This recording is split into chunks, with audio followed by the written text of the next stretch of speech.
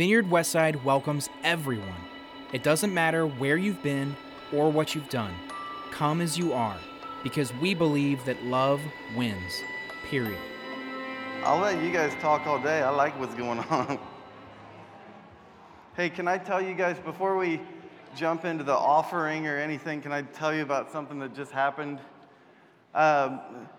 During worship, I, for whatever reason, all of a sudden had a serious pain in my left knee. And it felt like I had either hyperextended my knee or torn my ACL, which I know what they feel like. I've done 2 on this side, 3 on this side for surgeries. And I was losing the ability to stand on my left leg. And so I sat down for a second, and I leaned over to my mother-in-law. I said, I don't know what I just did, but I just tore something in my knee, I think. And I don't even know what I'm telling you, really. Like, you could do something, but I guess if I go down on the stage that you could at least tell them what happened. And so she said, right as I thought the same thing, I promise, she said out loud, what if it's not for you? What if it's not for you? I went, oh, I hope. Well, wait. And then she just got down and got behind my knee and laid a hand on it and prayed for about 5 minutes, and it went away entirely. It completely left. I know. I had to shake her. I was like, hey, it's gone.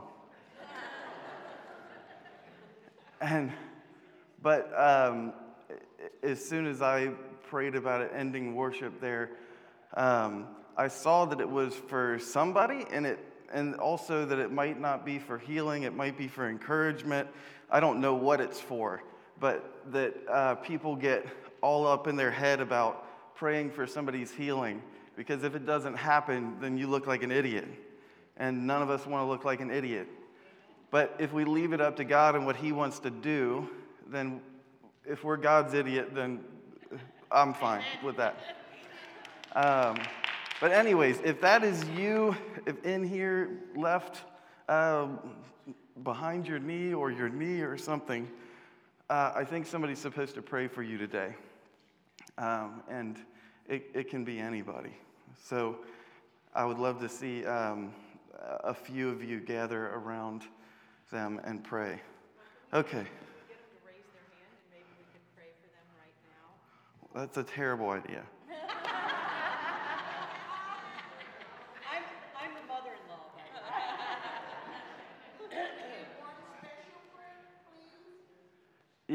Yes, we will in a second. Is that anybody? Does anybody think that's them? You do? What's your name? Monica. Is that your left knee? It feels really bad. Is it feeling great now? Is it really right now? I think that's a major praise God.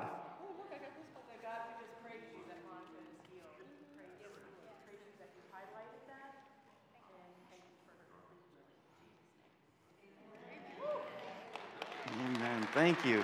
Look at this. Look at what's going on. What's going on, though, is to just to kind of walk through that and try to take some of the weirdness out of the Holy Spirit.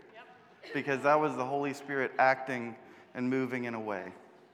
The other thing is, in our family, sometimes our family gets really horrible news. And Cindy Miles, a couple days ago, got word that her 23-year-old son was killed in a motorcycle accident. And it's just devastating.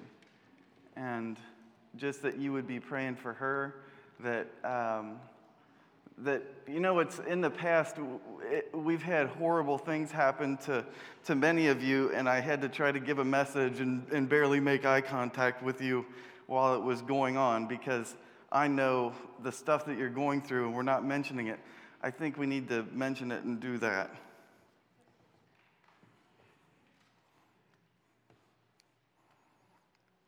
God, we just pray for her strength, for her peace, for whatever she's supposed to feel, that she would feel it the way that is most beneficial, that she doesn't try to rush through it, that she doesn't try to live in grief forever, but just the right amount of time.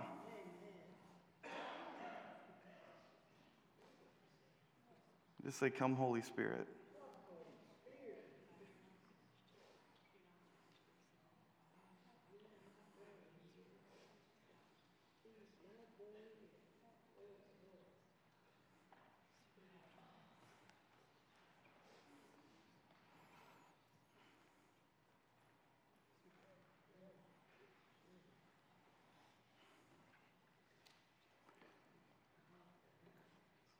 So God, thank you for the good work that you've begun, even though it feels dark and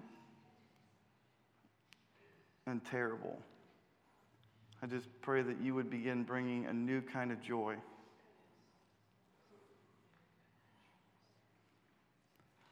We give a mother over to a son. In Jesus' name, amen.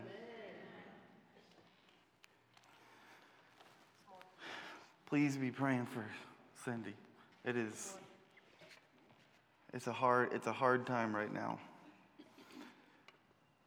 Okay, so something's going on today. I'll just go through whatever part of my message I can in a few minutes, and we'll see if anything else happens. If our ushers want to come forward and we'll give an offering together.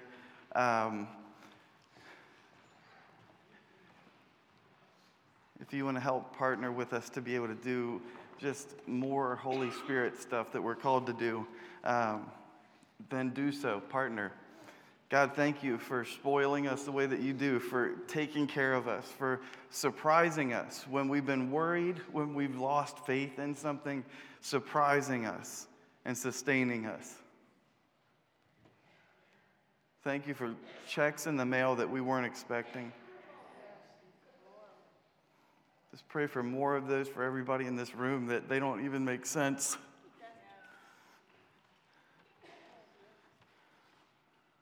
Just pray for your favor. In Jesus' name, amen. All right. Okay.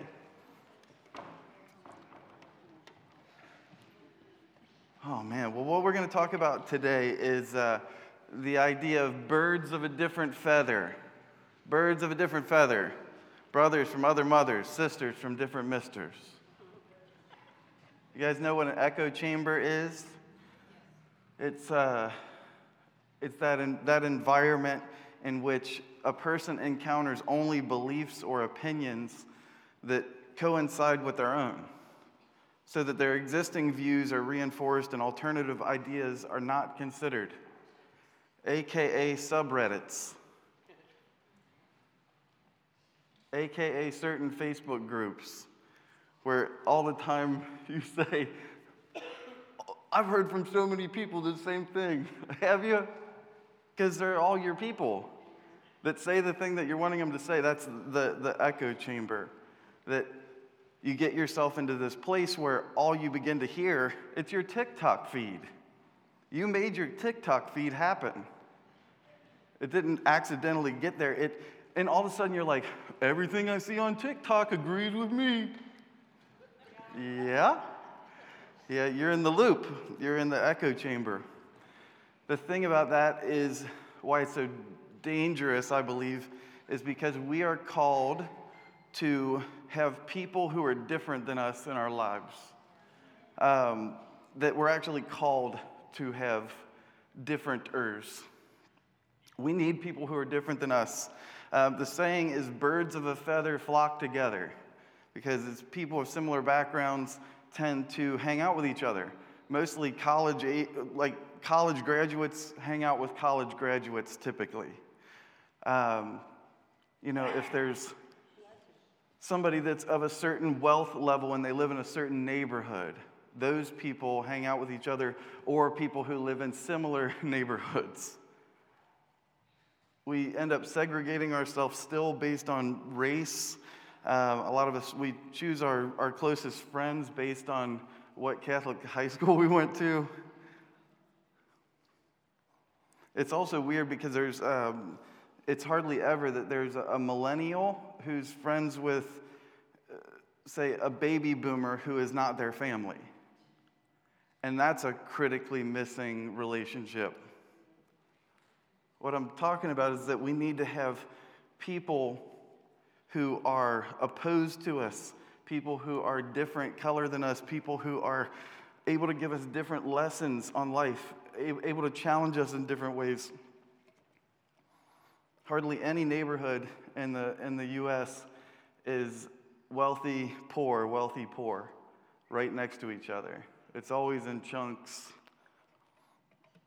The Apostle Paul, what he says in 1 Corinthians is for us to never, ever, ever say, I don't need you.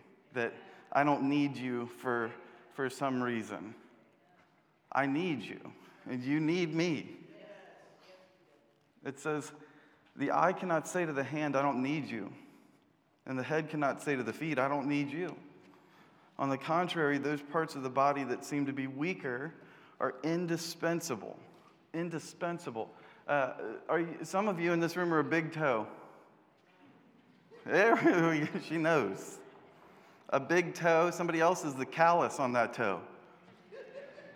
But if you're missing that big toe, oh my gosh, you are completely out of balance. All of a sudden, your back goes on the right lower side, then you compensate for it, and your hip goes over here, and then all of a sudden you're like, why am I 95 years old? What was I starting that with? We need to be in relationship with people who are different than us, and I would say relationship, that word would even creep some people out. Friendship. Be in friendship with someone. Be in mentorship even. Be in,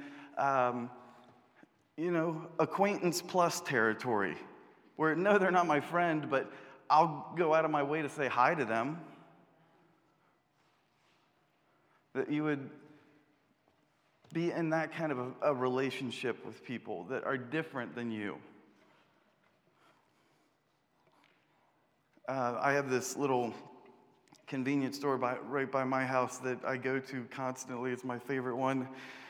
And it's Larry's Food Mart, I think is what it's called. And we're constantly saying, I'm going up to Larry's. I got to stop at Lawrence's. The thing is, it has been owned for quite a few years by the guy who's become my friend, Kumar, who is Indian. And I don't know what got it started. He just started jabbing me one day when I'm in there, like making fun of me in different little ways. And we just started going back and forth and hanging out and talking, and find out he went to law school in New York. That wasn't for him. He was having anxiety and panic attacks and decided to open up a store. And I was like, dude, what is with that? I'm like, that's what I don't understand. And so we just joke about different things. I said, well, what? You own it now. Why is it called Larry's? He said, what am I going to call it? Kumar's?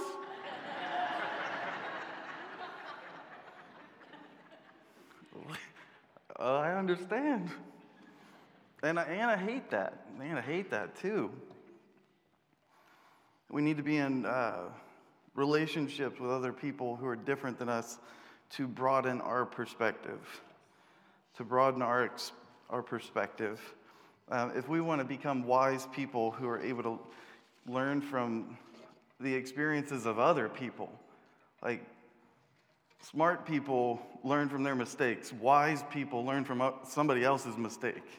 Like, I don't want to do that thing they did. She was this way, I'm never going to be that way. That kind of thing. I'm going to learn from their mistake.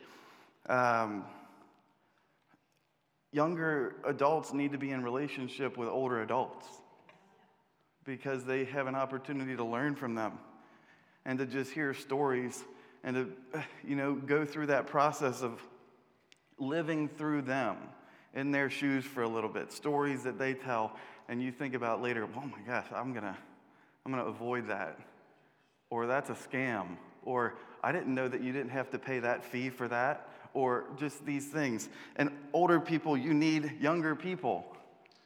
You need younger people, and of course for technology stuff. Of course, but also they are of the internet generation now that has come up in it, and they will be able to help carry you through the whole thing. They'll be able to keep you up to date. They'll be able to tell you what those acronyms mean. Tell you what, all those goofy things, but not just silly internet stuff. They'll be able to challenge beliefs that you have. They'll be able to, all of us are benefiting from the different generations. Our dads, their dads never hugged them, right? And then it goes to the next generation that, well, this dad hugs, but he's not really open. You've never seen him cry before. And then there's our generation that's like, ah. And I think it's going to go back and forth to be able to be able to get to a place that God wants it to be. We need to be in a relationship with people who are different than us to bring us Jesus' presence. To bring us Jesus' presence. In Matthew 25, it says, "For I was hungry, and you gave me something to eat. I was thirsty, and you gave me something to drink. I was a stranger, and you invited me in. I needed clothes, and you clothed me. I was sick, and you looked after me. I was in prison, and you came to visit me. Truly, I tell you, whatever you did for one of the least of these brothers and sisters of mine, you did it for me." A lot of us, we say we struggle to experience the presence of Jesus, that we want to feel him move in some way, or, experience God in some way. One of the ways that you can do that and, amp up your odds of experiencing that is to get near somebody who is in need, and you will end up getting near to Jesus. And just sitting and talking and getting near to somebody who's in need, and you are going to find yourself closer to Jesus. If you want to experience Jesus, he's at our food pantry. He's there every week. If you want to experience Jesus, he's at the Monday night community dinner.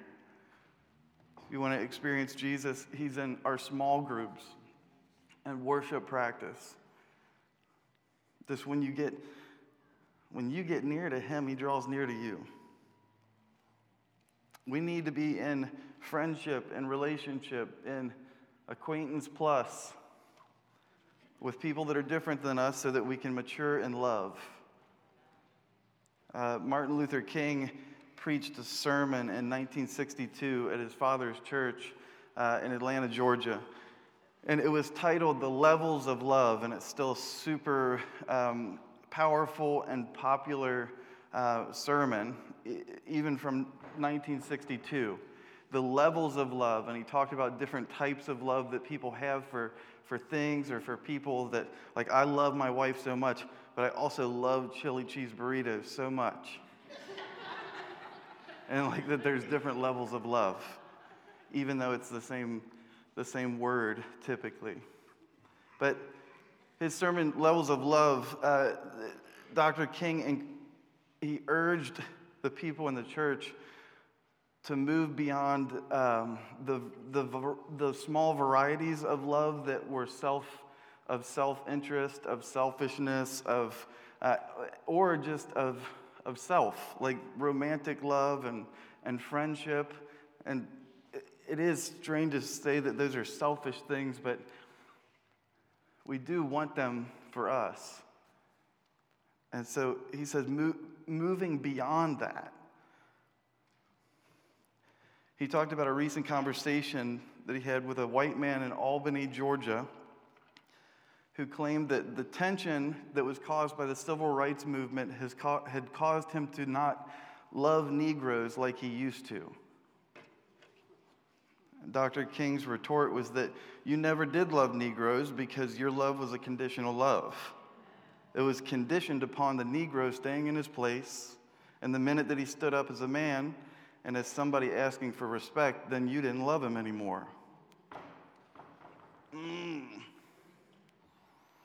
And so instead, Martin Luther King, he recommends a higher level of love that extended even past the segregationists, and it called on his congregation there to rise to agape love, to rise to agape love.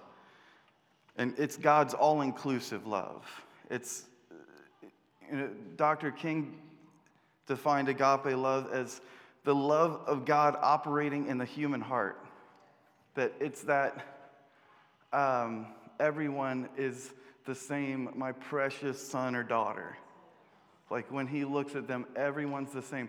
That if it's the pure love of God and there's none of our crap on it.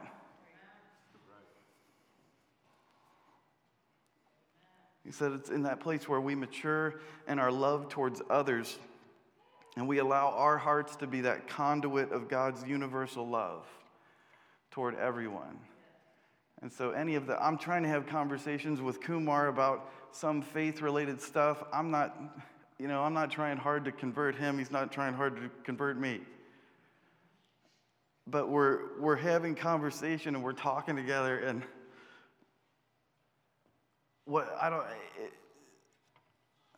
all I can see is that God loves Kumar the exact same amount as he loves me.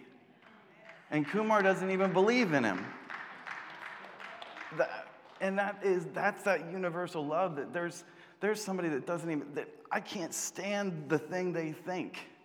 I can't stand the way they dress. I can't stand the way they live their life. I can't stand the rich. I can't stand the poor.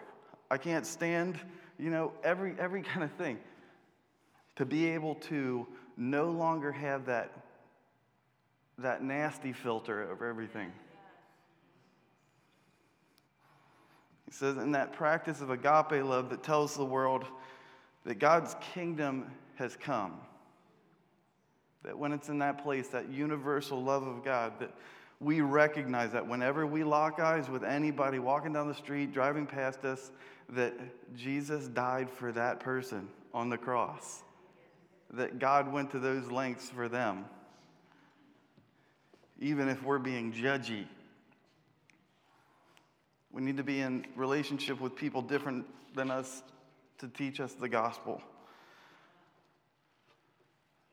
Henry Nouwen was a very, very, very famous Catholic priest who gave up his positions at Notre Dame and Harvard. He was a teaching professor, gave up positions at Notre Dame and Harvard. He would bounce back and forth to work as a pastor of this community in Canada that ministered to people with severe mental and physical disabilities. And he gave it all up so he could go and do this work. He was just one of those guys. He's Mr. Perfect, really. But Nouwen said that he worked with a boy there that didn't appreciate and couldn't comprehend his global fame. Like, he didn't appreciate the books that he had written. He didn't appreciate, like, all the accolades he had, that he was world-renowned. He didn't appreciate the way that he talked fancy. He didn't appreciate anything, really. He didn't appreciate how many books that he could quote. The kid just didn't care. He said, through this boy, that he discovered that God loved him just for himself. That there were no things that impressed this kid whatsoever, but eventually he grew to love him, and he's recognizing that that's where God is with us.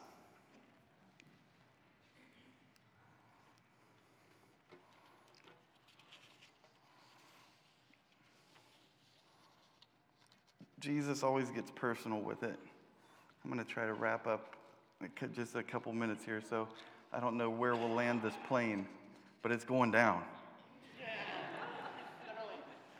That Jesus always gets personal. That whatever it is going on, that if you are against a group of people or whatever, you just avoid certain things. You look for your own kind. Jesus always gets personal with it, and he wants to kind of weasel in there and say, well, what's up with that? Well, where's that coming from, kind of thing. In Luke chapter 12, it goes through a story about, them condemning, his disciples condemning the Pharisees. And Jesus could have easily just jumped in and said, yeah, don't they suck? But instead, he ends up getting really personal with them and saying, now let me turn that around on you. Here's what I'm concerned about regarding you. You're concerned about these things, but you guys are the ones who are with me right now. Here's the things that are concerning me about you. And they're like, ugh.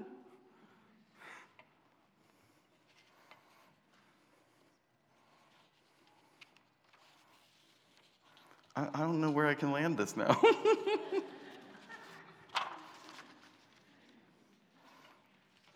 Here's what I'll say, and I don't even know how to challenge you to do something. And go out and get a friend that's different than you. That's tough. But the thing I had to do on my street is stop looking for the guy that looked most like me doing the stuff that I do out in the yard to maybe say hi to that guy, because that's how I usually work. And to talk to the guy I don't want to talk to, because he's living a different life than me. You know, some people are boat people. Some of you probably are, and you know what I'm talking about. You're a boat person. There's boat people and not boat people. I'm not boat people, and there's certain people on my street I can't talk to. But I'm going to try.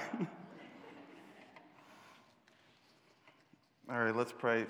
What Jesus says with all of this is if we are going to have something against, somebody that's not like us, that we would just remember that he said, how about we remove the log from our own eye so that we'd be able to see clearly enough to remove the splinter from theirs. So God, just help us to see it. Help us to not be fools. Help us to recognize when we're being ridiculous and how we can change it. Because your kingdom is all tribes and tongues. And heaven's the ultimate melting pot. And we're supposed to be replicating it. And so just help us to lean into that. In Jesus' name, amen. Amen. Thank you. Oh, thank you. For more information about Vineyard Westside, please visit vineyardwestside.com.